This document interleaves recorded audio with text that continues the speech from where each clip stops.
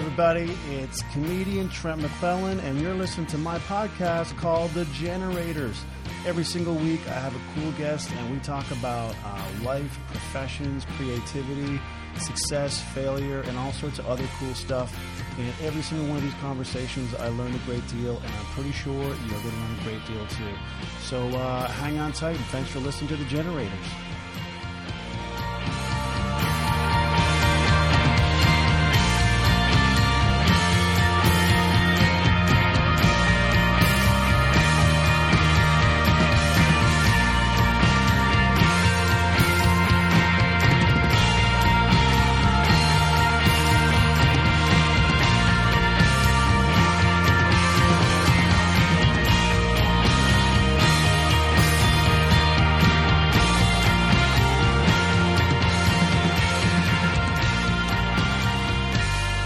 Hey you, welcome to episode 3 of The Generators podcast with me, Trent McClellan. Thanks for listening. I really appreciate it. I really do. I hope you're good wherever you are. I hope you're well. I am recording this right now at Trent's Comedy World headquarters here in Calgary, Alberta. Level 2, Unit 6. Just to make it sound like it's more important than it actually is. And I just watched the Pittsburgh Penguins lift the Stanley Cup. I don't really give a shit, personally. I'm a hockey fan, but I kind of thought it would have been cool for Nashville to win it. You know, since they have all the excitement there in Nashville and Smashville. But it wasn't to be. And the old wily veteran Penguins pulled out of the fire. So what's that, 3 cups for Crosby? 4 for Kunitz? That's crazy. Absolutely crazy. People in the league with none, and Chris Kunitz has 4? Man alive. Good on him. Good on him. Found a way to get it done, you know. So that's happening. Hockey's officially over, and now I guess we're stuck with baseball and the remaining 179 games, I guess you'll have to suffer through. I just can't do it. I'm not a b-ball fan, but whatever. It's been a crazy week for me, obviously. This episode of the podcast, I have my guest, Lachlan Patterson, my buddy. We recorded it down in Bellevue, Washington, a number of months ago. And I've kind of just sat on it for a while until now. But something else I sat on for about a month was my addition to This Hour Has 22 Minutes as a on-air, part of the on-air team. Going to be doing a little bit of correspondence stuff and some sketch stuff perhaps. And I don't know what to say. It was absolutely mind-blowing when I got the news. Ironically, I was in my hometown of Corner Brook a little over a month ago, and I was taping something else. And when I was there, I was talking to these two students who were just, you know, at the site helping out with the shoot that day. And one, I think, was a technical student, like doing, you know, the technical aspects of staging and those kind of things. And someone else was an acting student. So I got there early, and I'm just kind of talking to them about the entertainment business. And I remember saying to them, the crazy thing about being in entertainment in general is that you have to accept the fact and be comfortable with the fact that a phone call, an email can change your life. Like, it's just the way it works. In a good way, in a bad way, it's just you're an email away from things changing drastically. You know, you thought you were going to be one place, and now you're going to be somewhere else. Your life and things are constantly filling in that way. And I remember having that conversation, and then literally 90 minutes later, my phone goes off, and it's my agent calling me and telling me that 22 Minutes has made me an offer. And I, didn't see it coming. It was kind of out of the blue. I mean, I'd done some writing stints there with them that I really enjoyed. Some incredibly talented people there. And, you know, I learned a lot every time I went there. But to get offered kind of an on-air situation like that, I just didn't see it coming. And so it was kind of overwhelming, where you almost feel like this isn't happening to you. It's like you're outside yourself watching it happened to somebody else. That's what it kind of felt like. So I immediately was just like, can you email me this offer? Like, I need to see this. I need to read it, because my mind wasn't absorbing the words that she was saying in through the earpiece of the phone. Like, I couldn't, for some reason, just couldn't absorb it. So she sent me the email, and I got to read through it, and then it was just surreal. I mean, obviously I couldn't tell too many people. Obviously told my wife, told, some close family members and a friend or two, but it was just one of those things I had to sit on until the contract and stuff was finalized. But, I don't know. I was just full of emotion at the time, because, here I am back in my hometown that, I grew up in, and I'm on Broadway, where I spent so many years and hours of my life, formative years, when I get this email, or phone call. You can't perceive those things. Like, there's no way you can predict that. Like, it was just almost like a full circle moment. I mean, I obviously, I don't really believe in, there's a making it stage in your life. I think everything is just a doorway to another that leads to another room. And in that room, there's another door you got to open. And then you get into that room and you open another door. Like, it never ends. So I know that I just got to go there and put my head down and work really, really hard and just do the best I can, just like you would in any other project that you undertake. But obviously it is a big opportunity for me, and it's not lost on me. So I just want to thank anyone out there who's ever laughed at anything I've ever said or given me an encouraging word along the way. Anyone who's ever given me stage time, anyone who's ever given me $1 to perform comedy and share the silly thoughts that I think of in my head.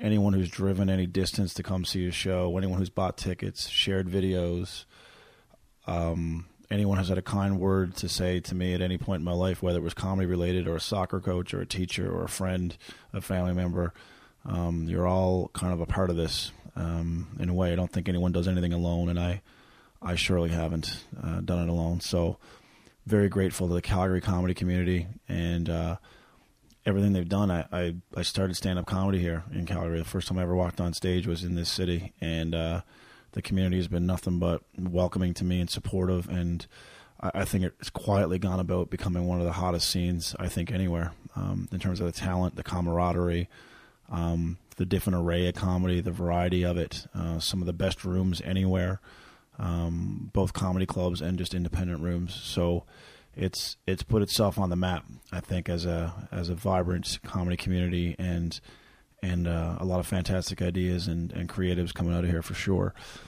And so yeah, I was just kind of overwhelmed by it all, and I had just one of these moments.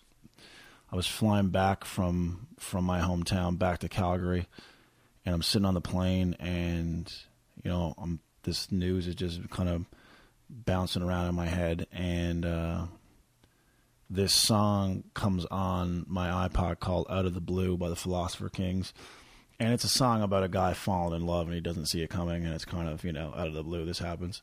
And I remember just looking at the window of the plane at the time, and we're above the clouds and the sky is perfectly blue, and I just start crying.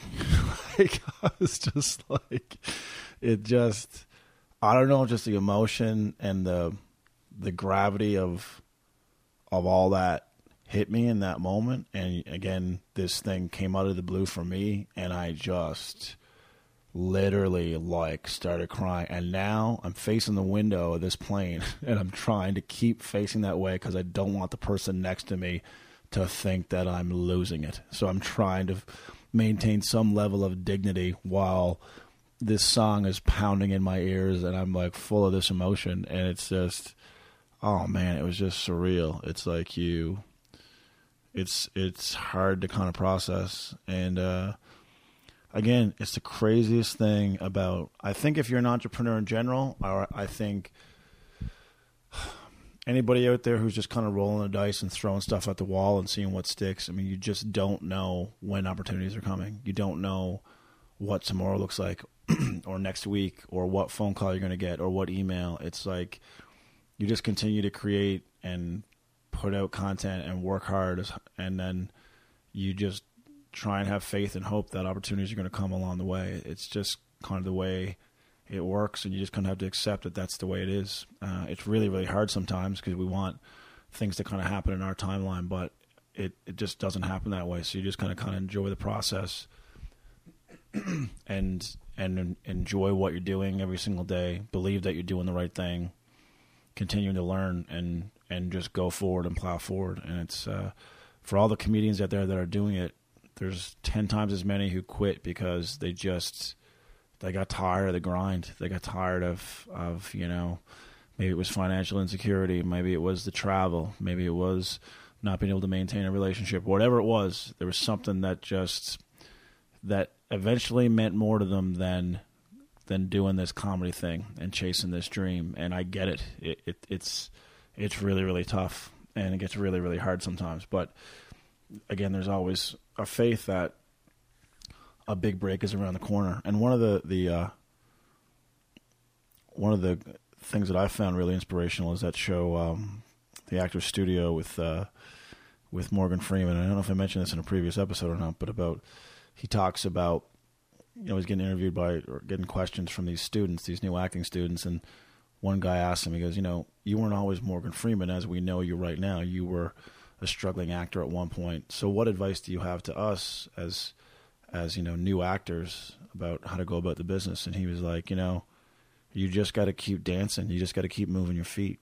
He goes, every time I wanted to quit, somebody would give me, a small role that would kind of allow me to make a little bit of money to just, make sure I could pay my bills and my rent and have food. Sometimes someone would give me a free meal somewhere that would be enough to kind of keep me going. But he just said, I realize that as long as I keep working hard and I keep putting my effort in, then someone's always going to give me an opportunity. There's always a chance that I will get an opportunity. But the minute that you quit, that's it, it's over. There are no more opportunities coming. So it's kind of up to you to drive it. It's up to you to keep your feet moving. And then with that, you hope that kind of momentum leads to something down the road, and that, opportunities arise. So I always found that really inspirational, because we look at people who've had success, and it's easy to see in the successful moment, okay, yeah, look, that's great, that's awesome. But I find you learn far more during the moments of struggle, during the moments of when things don't go your way. That to me is where you learn, and that's where you learn someone's level of perseverance to push through and to try and get to the other side. And we've all got our own battles. We've all got our own obstacles that are in our way. Some of them are actually physical in reality, and others of them might just be things that we've kind of put in our head, mental blocks that prevent us from getting to where we want to get to. So I think all this kind of encompasses all that. It's like, and again, this is just an opportunity. It could come and go very quickly, or, who knows what's going to happen, but it's just about trying to seize the moment and enjoy it and put the work in and see what happens. And that's all I can do at this point. So again, grateful to every single person that reached out to me on social media. I apologize I couldn't get back. It was just, I've never had an outpouring like that of anything I've ever put out there. I mean, in terms of the comments and the likes and the private messages people were sending me, and emails and texts. I mean, it really was overwhelming. So I want to thank all of you from the bottom of my heart for the support. It definitely did not go unnoticed, so I sincerely thank you for that. Looks like I'm going to be living in Halifax come September. So hello, East Coast. I'm kind of coming home in some way. So I'm excited. I'm excited to partake in this. My guest this week is Lachlan Patterson, and Lachlan's a comic who's originally I'm pretty sure he's from Vancouver originally, but has been living in Los Angeles for the last number of years. And Lachlan and I worked together on a bunch of horrible road gigs a number of years ago before he moved to Los Angeles. And, I've kind of been following his career from a distance over the last number of years. And he's been inspiring to me in a lot of ways, because he's always been a guy who I think realized that he needed to take some risks. He had to pack up and move and go to LA, and he wanted to really put it out there and see what he could do. And a lot of people talk about doing that stuff, but he actually pulled the trigger on it and was like, no, I'm going to go, and I'm willing to put up with the struggle and put in the hours and see what can happen. And, he was a finalist on Last Comic Standing, I think last season or the season before.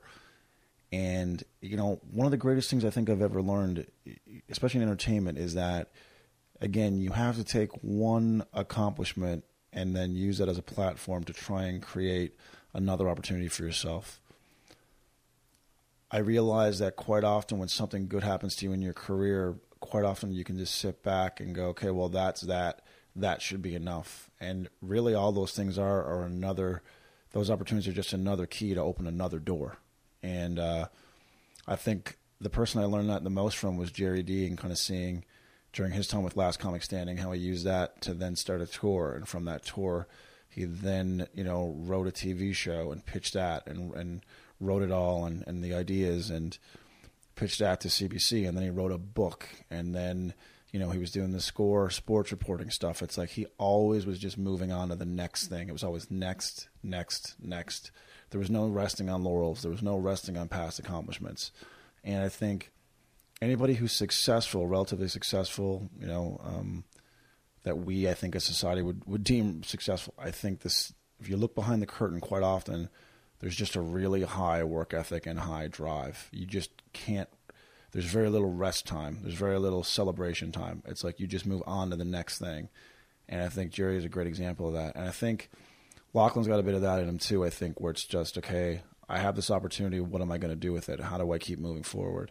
And so it was really cool to catch up with him. We did this interview, I think, pre-show, I think, on a Saturday in Bellevue, Washington. So this is at a club called Parlor Live in Bellevue. And if you've never been to Bellevue, it's just across the water from Seattle. Beautiful, beautiful area. Gorgeous place. Club is really, really nice as well. And, we kind of shot this just before. So you're going to hear like a server come in at one point and offer us like drinks and stuff. And there's another comedian just there kind of hanging out. The host, Matt, he's hanging out there. So we're talking to him at one point. So it's kind of a little scattered there at one point. But we get into some creativity. We talk about comedy, about joke writing, about process.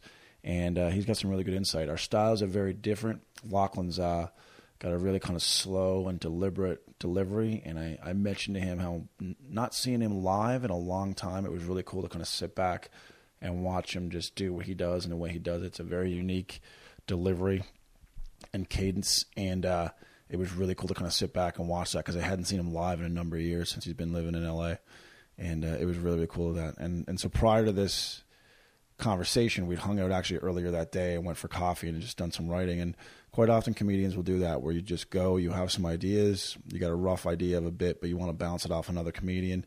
Sometimes they've got some ideas or angles that may help to the bit, and maybe it grows.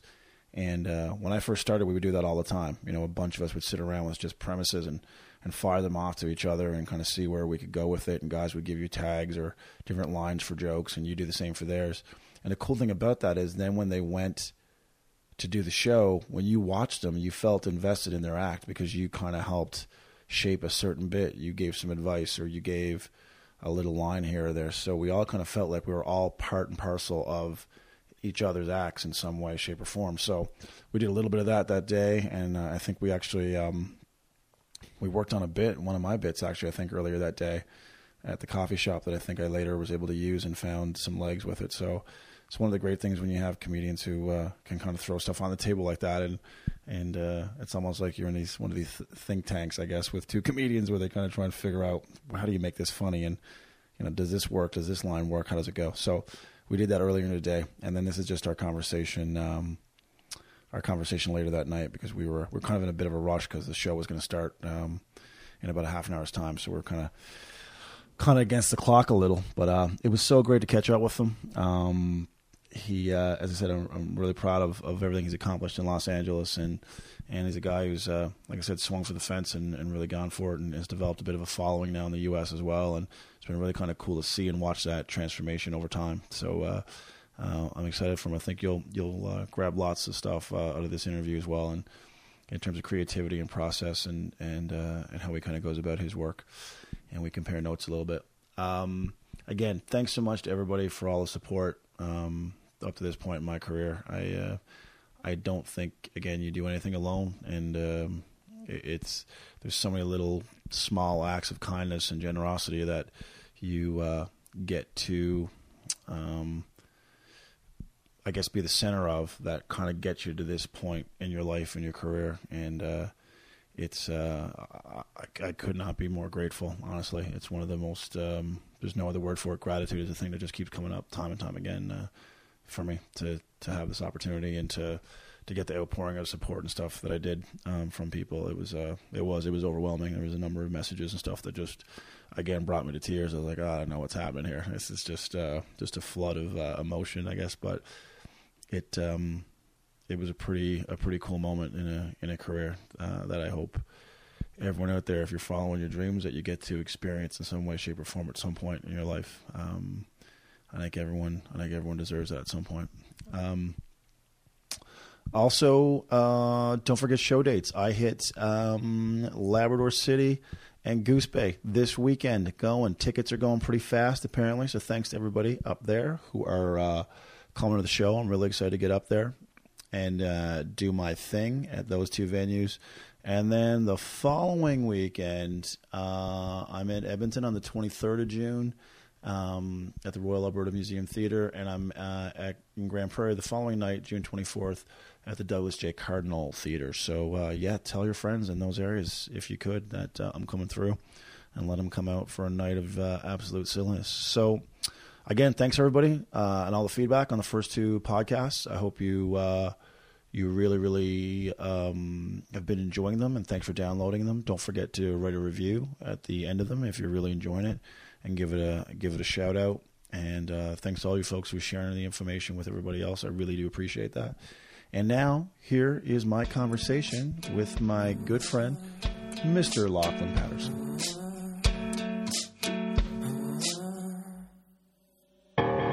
Shutting down, good Lord. Baby got 'em open all over town. Strictly bitch, she don't play around. Cover much ground, got game by the town. Getting paid is a forte, each and every day. To play away, I can't get her out of my mind. I think about the girl all the time. East side to the west side, pushing fat rides. Because you do the windsock and breathe a lot more. Oh, look at this. It works. It's actually working. You want to turn that off? Is it on? Something's on. Oh, it's the air there. conditioning. This is professional, huh? This is a good start. Just don't let that one on, right? What is that? I don't know. We're pretty good. I think we're good. Thanks for doing this, dude. You're welcome. How was the salad, by the way? It was delicious. Don't you want to do like a introduction or anything? I'll fix that, dude. We'll do that in post. I'll do it. That's What would it sound like? It would go like... Just because I've never heard the show before. It would go, hey guys, welcome to the Generators. I'm Trent McClellan, and on today's show we have the hilarious Lachlan Patterson. And Lachlan and I would do talk about a brief summary of what we talked about, and then we'd actually get into it. And the Generators is the name of the podcast? Generators, yeah. People who generate anything. It could be anything, any kind of creative work or non-creative work, or anybody who interests me in any kind of capacity. So that's kind of the idea, the gist of it. Well, I'm excited to see what we generate. I also am very generatable, excitable. It was cool hanging out with you today. You know what I realized after we left the coffee shop was that we were sitting at a table surrounded by women with babies while we wrote jokes about babies. That seemed like kind of a dick move after I realized. There's so much gold in the woman taking care of the child all by herself. Come in. Yeah, if you don't mind, I ordered pizza. He has pizza coming too. Lachlan Thank you. Patterson You can put needs a that lot right of calories in to the perform. middle Thank you very much. Of the table. It looks delicious. I don't think so. We're fun. What's your name? Thank you so much. Thanks, Dara. Dara. I'm Lachlan. Nice to meet you. Hey, how are you? Cool. Are you Trent. I'm Trent. Nice to meet you. Hi, how are you? How are things? Nice to meet you guys. How are you? See you Thanks later. so much. See you later. Bye-bye. See you. Yes. Dara. So I realized afterwards, I was like, I think that was kind of a dick move. Because she doesn't know we're comedians. She just thinks we're two morons sitting at a table making fun of babies. But we were. What she was doing is she was helping us. I don't think we were specifically offensive to anyone. No. I think we were making light of what parenting is really like. Yes, and she's sitting there listening to all this, contemplating her decision to be a parent. That's what I thought about afterwards. Mm-hmm. Those guys had some good points, and She is a pain in the ass. You know, I had dreams. I had things that I want to accomplish in life, and she's going to talk to her husband about giving the child up for adoption, maybe, or something. Like after she overheard what we talked about. Oh, this neighborhood is very pro baby. It is a very trendy mom neighborhood. We're in Bellevue, Washington, for those of you who don't know where we are, and we're literally 45 minutes before showtime, hanging out. Last night's show was good. I enjoyed it. Like, it was fun. It was a good play crowd. You could kind of do what you wanted to do. You know what I noticed last night, because I haven't done a show with you in a long time, was your ability to kind of just sit in the pocket and not be sped up. Like, you're like that quarterback who's like, yeah, I'm right here, and you're not going to chase me out of it. Like, your cadence and your pacing. And it was really cool to watch, because I kind of forgot about your ability to do that. Thanks, man. Yeah. I love watching that quarterback. Who's just like... Who just knows that the world is collapsing around him, but he knows he's confident enough that he's going to get the ball off. Yeah.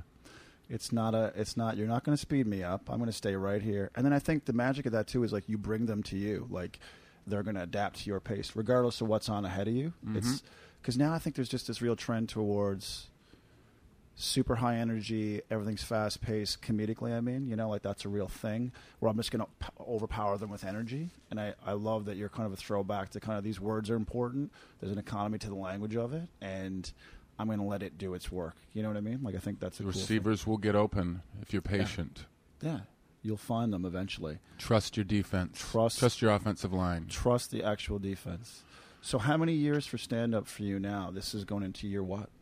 I guess I'm at 18. Are you serious? Yes. And 18, and it's not easier. There's just new challenges. They say another level, another devil. I heard that saying earlier this year. That's a great way to say it. Isn't that great? Where'd you hear that? I think a black guy said it. Did somewhere. I say that? I think maybe you said it. I didn't say But you it. were black when you said it. You had a black swagger when you said it. Yeah, Shredder is Another what level, another devil. I am the worst. Even when, like, I can't do a black guy accent without sounding racist. Like deep south. Yeah. Another level, another devil.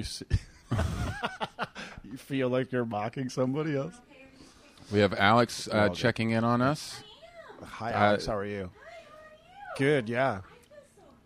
Welcome to the podcast. It's Welcome to Generator. Okay. We're on the generators right now. Yeah, so Well, yeah, welcome. We also have Matt in the showroom as well. Matt's the host, and he's just kind of hanging out, just going through his set list. It's so cool. If you could see this, he's just sitting there going through his notes, and I can tell he's like, listen to these two idiots. Idiots just writing down. It's like you're the producer, like you just sit in the booth, like, just speed it up, speed it up. Yeah, we've got another podcast. We're Thanks, buddy. We've got another one called The Escalators. We're doing after this Generators podcast, so we've got to get moving. Doing a podcast junket. A podcast junket. 18 years, and you started in Vancouver, right? Mm-hmm. Did you think you'd ever get to the 18-year mark when you went on stage the first time? No, I didn't think I'd get to 10. I remember when I first started, I ran into Barry Katz once, and he was very taken with me, and the moment he saw me, he gave me his business card and said, call me, and then I went to meet with him. I was very excited. I was brand new, and I went to his office, and I was excited about all the magic that was going to happen, and he said to me, he invited me in the room, and he sat me down, and he said something about the business, and then he said, how long you've been doing it? And I said, about 3 years. And he said, come back and see me in 10 years. And then he said, I got to take this call. And I remember thinking, well, that's not going to happen. Better put that in my calendar. 10 years? I'm not waiting 10 years for success. And I really thought I was going to be an overnight success. I really thought I thought an overnight success was a true thing, and now I've realized there's no such thing as an overnight success. There is only people who work their ass off that you never heard of, and then all of a sudden you heard of them and it just assumed it was them. it was their fault, but in actual fact, you're the only one who didn't.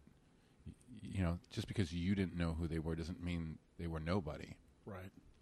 They were always working. They were always building. The transition from comedian to an okay comedian to great comedian isn't overnight. It takes a long time, and it takes a lot of work, and it took me a long time to realize that. And actually, 18 years is by accident. I really didn't plan on going this long without a lot of success. I always thought I'd be more successful than I am. I'm sure we all feel that way. Yeah. So if someone ever said to me, "You're an overnight success," I'd be like, "No, unfortunately, I wanted to be." That was the plan. But I'm going to have to do it the old-fashioned way. Well, it's true, because I think I heard Barry Katz said to a comedian one time, what if I told you you're going to be revered by your peers, you're going to get, the super-duper development deal from the network, you're going to produce hour specials that are going to be considered the greatest of all time, you're going to have the full meal deal with the network where you get to, write the show, create it, cast it, edit it, star in it. Would you take all these things? And the comic's like, yeah, definitely. And he's like, okay, but what if I told you it'll take 20 years to get there?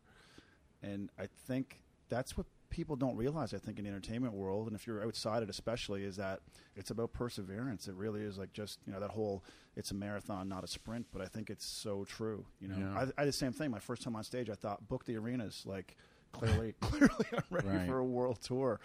And then it's just a roller coaster of up and down and failure, and but it's about the folks who just persevere the most, I think. I think so. I think that it's just the people who can take the licks, and because there's the thing you didn't mention there, which is, what if I could tell you you could do all those things and be great, and it'll take 20 years, and on top of that, a lot of people will hate you. Right. Are you prepared for that? Because the bigger you get, the more hateful people you're going to find who are going to pick apart what you're doing and find holes in your story. Right. So, and they're going to be watching you a lot closer. And if you go up now, I get to go up and perform, and I can do jokes that I did a year ago. But when you get really good and you get everyone's eyes on you, there's an expectation to work harder. People are like, I've heard that joke before. He's not original. I'm not watching him anymore. Right. And they feel better about themselves because nobody is that great to them. Like that pedestal, they knock you off that pedestal so they feel better. That's what hating does for you. If you hate on people, it feels good because you can find holes. But anyway. No, I agree. It's like it's one of those things that we talked about this earlier today over coffee, was that especially in the comedy world, I think you can look at someone else's success and feel threatened by it, and you kind of feel like, oh, well, let's find a real quick, dismissive way to kind of address how that person got that level of success in your eyes. They know so-and-so, or they're managed by so-and-so, or whatever. And then you don't have to change your process at all. You just kind of, clearly I'm doing all I can do, and this person's just got some inroads that I don't have. And you just sit in that bitterness forever. And there's a really cool moment when you can get to a point where you can be genuinely happy for someone else's success and go, man, that guy busts his ass, or she works hard, she's at open mics every night, and yeah, she's got this opportunity, and be actually happy for that person, and recognize the work that they put into it. But it's hard to find that sometimes, Totally. But it all evens out in the end. The cream will always rise. I keep telling myself that. Yes. That gets me through some of the more frustrating times in this business. Just hang in there. Eventually, people will understand your strategy. Yeah, I agree. I think we talked about this earlier too. I think the real joy is in kind of just enjoying the process itself. Like when you come up with, I was in the shower this morning, and I thought about this new bit about dolphins. And I'm genuinely excited to go on stage in about a half an hour and try this bit on dolphins. Now, it might suck and die a horrible death, but it might not. It might be awesome. It might be my new favorite bit. That's the that's the journey of the comedian. Push your baby out into the world and go, it's going to be accepted and loved by everyone. Or it could be beat up and have its lunch money taken, and it's going to be bullied for the rest of its life. Who knows? But I think that's where the real joy is, in that creative process. That's the things you can control: your work ethic, your output, creating new ideas, and that's the joy. The other stuff in the industry you can't really control, Right. So it's just enjoy the part that you can control. Yeah, you can really only control the the few minutes you're on stage. Yeah. And even that sometimes. You can't control. Someone will bring you a drink in the middle of your punchline and just hold it in front of the whole crowd while you try to deliver this joke. Here, drink this. And not wait for you to finish the joke, even though they work in a comedy club. And they should be familiar with the structure of a punchline and know how to wait. But It can happen. It can happen. You could have someone yell something out at any moment. You don't know, And that's where I think you can get really bitter when you're like, oh, this is the joyous part of the day, like that Louis C.K., that show. And he's talking about, like, that's the happiest part of their day is that time on stage. And then someone can ruin that so quickly by just yelling something out in the moment. It's like, well, this day's a write-off. I guess this is over for me. I hate my life right now. It's hard. That last night's set, if we're talking about it, was very challenging for me. I didn't. My flow was off. I think I jumped between two sections of my set that made it very not smooth. Very not smooth. Very not smooth. Well, it's interesting you said that, though, because this happens all the time. Like, you know that because you know you're acting, you know where you're going, but they don't know that. But did you Right. feel like they knew that? Like the audience felt you were jumping around too much? Or No. you just knew in your own head? It's funny how, like, the audience, as much as they're there and they're there and they're having a great time, your experience on stage is for you. And you need them and they need you for this experience. But you know when you screwed up a joke. You know the level that joke can get. And if you don't get that, you put that a little... You grade it as you go along. You're grading your whole set as you're telling these jokes. And you're looking for a great grade. We're always trying to have the best set of our lives. Right. And there was a point when I think I realized that this wasn't going to be one of those. Right. When they didn't get my jokes, too, that I personally, when I wrote, giggled. Right. When they don't get the ones that you really find funny, it sucks because you've just, I don't know, you get this idea that you have this connection with the audience, with life, with people, with the world. That's what we're trying to do. And then when people don't connect with you, you are shocked sometimes because you thought, oh, this was, Right. I connected. Yeah. And when they don't, you just, I mean, it's obviously something we all go through as stand-up comedians. You tell a joke that doesn't work, that you thought would work, and you stare at the audience thinking that they're at fault. Right. They're not at fault. The joke just wasn't as funny as you thought it was. Well, I heard John Mayer talk about music the same way, about, like, you put an album out, you decide which song is going to be the single, and you're kind of like, everyone stand back, this one's going to take off, this is the greatest song I've ever written, and it goes up and just kind of flops quickly. It's like the audience always decides. It's almost like the audience is always smarter than you. They're going to pick and take what they want. I mean, I've had bits that I thought, man, this is as good as I've ever written. This bit is solid. It's economical. There's some physicality to it, everything that I like in bits. And I go up there and it does okay. But then some other throwaway bit that I thought of on the bus or something is like, it kills. And I'm like, but what about the thing that I crafted and I whittled and I would put so much care into? They don't care. They legitimately, it's just like, no, that other thing resonates when you make the fart noise. And we find that hilarious. Yeah. So you can lose that trust in your instincts, I think, at some point, which makes you kind of insecure, I think, can. Well, the other thing, too, is one you just worked harder at, and just because you worked harder at it doesn't mean it's more talented. Sometimes talent is just a good fortune. Sometimes jokes just land on your lap. Yeah.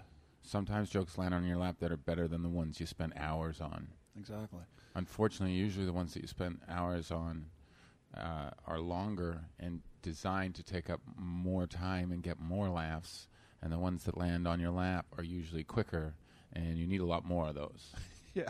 Yeah. Well, I think sometimes too you can overcook it. You can overcook the soup. Sure. It's like I feel like this to myself sometimes. I need to get out of the way of the bit. Like, just let it do what it's supposed to do. I'm like, no, I can fix this and make it better, and it can be this, and I have this callback to whatever. And sometimes it's like, no, man, as is, the first way you did it was fine, and it resonates. And so sometimes a bit of that. Liz Gilbert, who wrote Eat, Pray, Love, the book that, this big movie. She has a cool book called Big Magic, which talks about creativity and where ideas come from. Yeah. And she really believes like ideas are kind of just out there floating around in the universe. And if you're the type of person who's open to receiving them, whether you're a writer or a musician or a comedian, that they'll come to you. But you have to listen and be ready for them. And if you're not, they go on to someone else, you know. And so that kind of explains, you know, parallel thought in comedy, where we go like, man, I had a bit exactly like that. I was going to do it, and I saw some other guy did it almost the same way. It's kind of that explanation of parallel thought, you know. So I like that. You know, where do ideas come from? Like, what for you? What's your process? Like, where are you most creative? Do you find? Is there a time of day? Is there a process in terms of how you generate material? I'm on all day thinking, reading. I read. Hopefully some decent news, and I'm an observationalist. I think I look for, you know, I'll walk through a store and gather information from a store or from a conversation. I keep my notepad with me, and anything that I just feel, I write down. But if you listen to my material, I talked about, you know, the Secretary of Defense has to be the toughest job, defending the entire nation against a terrorist attack and being a secretary. That just came from looking at the word Secretary of Defense, like it's got the word secretary in it. Yeah. And I thought, they should call him Minister of Defense. Yeah. Secretary makes it sound like he also has secretarial duties. You know, we need more staples. Yes, yeah. I've got other stuff I got to do, but I also have this task of defending the country. Increase the drone strikes in the West Bank and Chipotle for everybody in the White House, if you don't mind. Barbacoa bowls. Thank you for saving us. Now, there's no forks. You forgot the forks. Now, you forgot the forks. Did you... Now, when I first started, I would write out everything longhand. I'd have an idea, and then it was like, in my mind, now going through my pen, here's how I'm going to word it, here's the beats, here's the pauses. Are you more of just a kind of bullet point guy, and you realize you'll get to those beats eventually, or how do you go from there once you have the kind of gist of the bit? I'm a bullet point guy, but eventually you have to write the whole thing out if you're going to do it. I mean, bullet point, you get up there, and you get the laughs. You really want to make the joke a piece for television, you should probably write the whole thing out, and just magical things happen. Yeah, the wording changes a little bit, little details. You can really smooth it out if you type the whole thing out. Right. So you can get away with just bullet point at first, but if you really want to get into the business of this, you want to air your material out and have it be forever. You should probably really write down everything that you're thinking so that you don't lose anybody. Make sure you communicate it the best way possible. Just like if you were arguing with your girlfriend, it's great to write it down, write it all down, and don't necessarily give it to her, but read that the next day. And just hand it to her and go, here, this is how I feel. Have a look. What do you think of that? And then back to me, I'll rewrite it. Thinking of bringing that on stage. How you never do the dishes. What do you think of that? Oh, man. What was that? Spelling issues. Yeah, I feel like, too, because it's two different muscles. Like, I feel like that kind of riffing in the shower type vibe and just kind of letting free flow thought go. And then I've also done stuff where I do, like, just little bubbles where I'll write down a thing and draw arrows off of that and go, where can that take me? But it's like a combination of all those things. And then, of course, the performance itself tells you yes or no, or that didn't work or whatever. But, like, I've just got back into the habit now of recording sets and listening to them again. That's good, too. And you realize, man, that was all mumbled, or you're going way too fast, or I didn't realize I worded that way. But, like, just that third eye of being able to step out of yourself as a performer and watch it, I find really beneficial, too. Yeah, I love the drive home after a set in L.A. where I just put my headphones in and just drive down Sunset and listen to whatever my set was. And little things, just tiny little details can really change the shape of a joke.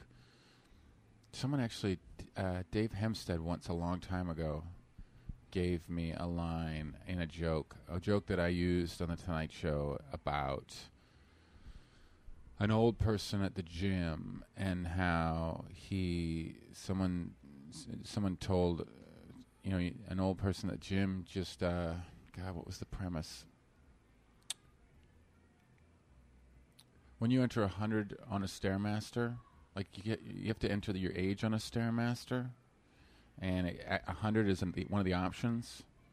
And I thought that was funny. Like if you enter 100 on a Stairmaster, balloons should fall from the gym ceiling. You shouldn't have to be in a gym if you're 100. Yeah. If I was 100 and someone tried to tell me to do more jumping jacks, I'd say, I'm 100. I invented jumping jacks. And Hempstad came up to me and he goes, I knew jumping jack. Yeah. And it just was so much better. And tight. Yeah. It was just a subtle twist of that joke. Of the same concept, basically. Well, that's the cool thing about hanging out with other comics sometimes. Like we did a bit of writing today, which was great to kind of riff with each other. Yeah. And when I first started, I would do that all the time with other comics. We'd have premises, throw them out.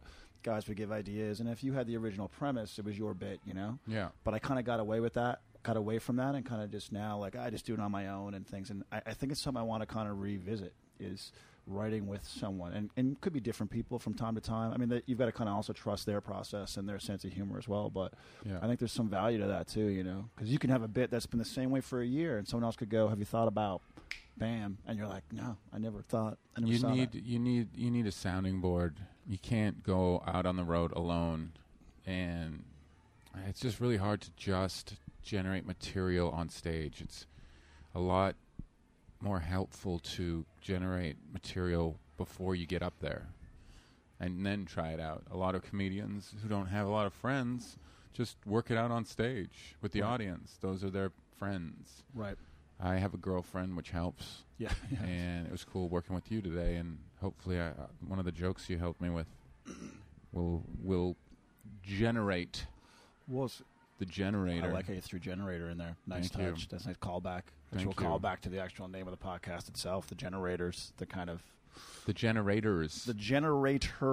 Yeah, I feel like that's a goal for me this year. And we kind of talked a little bit about quieting the noise a little bit earlier today. Like, it's a weird business and career because you don't really have a boss. It's up to you to set your own standards of things. Yeah. And that's a blessing and a detriment all at the same time. The same thing that attracts comedians to being a comedian, the freedom, no boss, do what I want, can also be the same thing that can put you in the grave really early because you're not driven. No one's got their foot on your back to generate more, to create more, to improve. Yeah. And you can get really bitter and angry if you fall down that rabbit hole, so. Yeah, and you do. You have to accept that as a comedian you're going to fall. You're going to fall a lot. It's wonderful. Comedians are, oh man, they are wonderful souls because they've been beaten and rejected and recovered, and the good ones have gone through all these different layers, and you become a very unique person. I agree for sure, and I think it's one of those things I realized as well where, like for me, a moment of feeling like I made it. People ask me that, like, when did you think you made it? And I think ultimately I felt I made it when I didn't have a day job anymore. Like when I was like, the ridiculous things I think of in the shower or at a coffee shop are now paying my bills. I was like, that's it. I won. Like that was the goal. Like everything else is great and gravy and a bonus. But I'm like, I get to just use my creativity and my imagination to make a living and travel and meet cool people and have great experiences. And so that to me was making it. I don't know. Did you have a moment where you thought that was a huge goal? I think definitely it took me a long time. I think it took 10 years before I ever was able to leave my day job. So when I did, and even then it was so hard still. I just scrape by. Summers, forget about it. Summers, you just broke. Yeah, it's over. So no one laughs in the summer. Did you know that? No one wants to laugh. Nobody wants to go laugh. There's no reason to laugh. You're already happy. We're already happy. The sun makes us happy. Your spot's taken by the sun. You don't. We just have to hibernate in August as comedians. Waiting to come out into the fall. So, yeah, that was a big goal. Now what's making it now for me? Oh man, it's this constant pursuit of some kind of respect in this business. Right. That's all. Yeah. But maybe it's my own respect for myself. Maybe I've made mistakes that I would like to repair with time. But in the 18 years I've been doing it, this is the same. It's the same thing. It's a sheet of paper that you look at before you go on stage of chicken scratch. So, I mean, it's really the exact same formula as from the beginning to just get new stuff. Right. It's like a video game, man. You still only got A and B. Yeah, that's right. I only got the A and B button. Not that much changes, you know? It's true at the end of the day, but... You just get better. You get better at jumping, and you get better at, getting those coins. Right? Exactly. You figure out how the game works, you know that some of those pipes aren't tunnels. No, they're not. They're not tunnels. Some of them away are. From those, And you can pick up those turtle shells and throw them. You figure that out after 18 years. You figure it out. It's just like Super Mario Brothers. It took me 18 years to figure out how to do this game. Comedy is exactly like Super Mario Brothers. That's exactly. I hope people are listening and they realize that about comedy. That's exactly like Super Mario Brothers. The whole business of comedy, you go right. It's so true. You Actually, it's a real metaphor for. Well, it's funny you mentioned earlier. We'll get ready to wrap this up because we got a show to do. But yeah, dude. Big show. I remember when I did a comedy special for CTV and the Comedy Network. It's one of those Comedy Nows that you also did. Comedy Now! Exclamation mark. Bam! Comedy Now! You yell it. Comedy Now! Comedy Now! And I'm at the wrap-up party. I'm at the wrap-up party afterwards, and some guy in a suit comes up and goes, "Get ready for your life to change." Oh, really? Yeah. And, dude, I'm 3 years into stand-up, so I'm like, this guy knows what he's talking about. This guy works for the network. He's seen other comedians, clearly. Yeah. And I went back to Calgary, and I sat in my 600-square-foot apartment, and I waited for my career to change. And it didn't, Lachlan. It didn't change. It didn't change at all. I was still in a car going to a horrible bar gig literally a day later. Like, it didn't. And I think frustration starts in this business when we have a timeline in our head as to how things are going to unfold, and we put in a certain amount of effort and expect, okay, now this is going to happen. And when it doesn't, we're very frustrated. We're very bitter. Do you remember who said that? I forget who it was. I don't know who it was. But I remember that moment of thinking, this is it. This guy knows. And then you learn, oh, wait, now, this career is full of those. It's full of those moments of, this is the moment. This is my M&M mom spaghetti thing, and if I crush it here, it's going to... And you realize, no. You want to do well, yes, but there's another moment around the corner and another moment around the corner, you know? Leno said the same thing as me. He said, get ready for the train ride, or something to do with trains, I remember. But I had been in the business for like 14 years or something, so when he said it, I was like, I'm familiar with this show. I know people who have done it.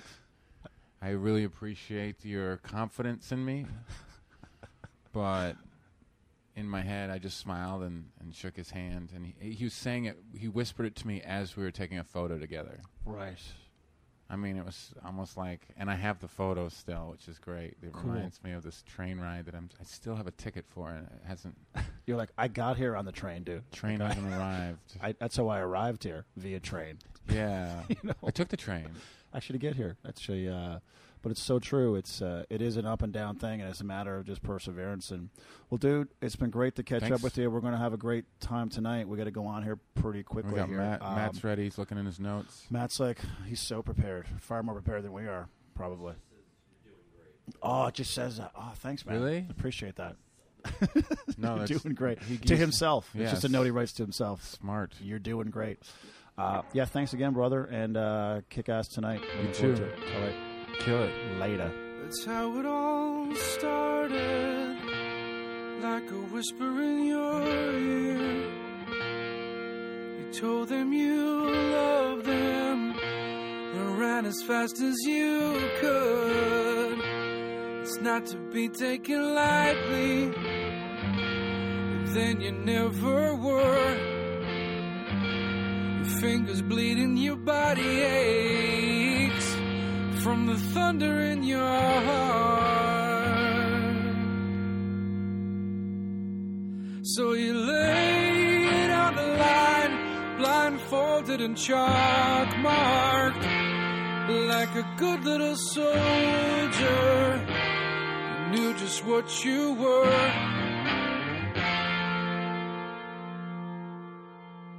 Can you give up now? Can you turn this around? Can you keep your heart beating? How do you live when you don't know how? So you laid on the line, blindfolded and chalk marked, like a good little soldier. You knew just what you were.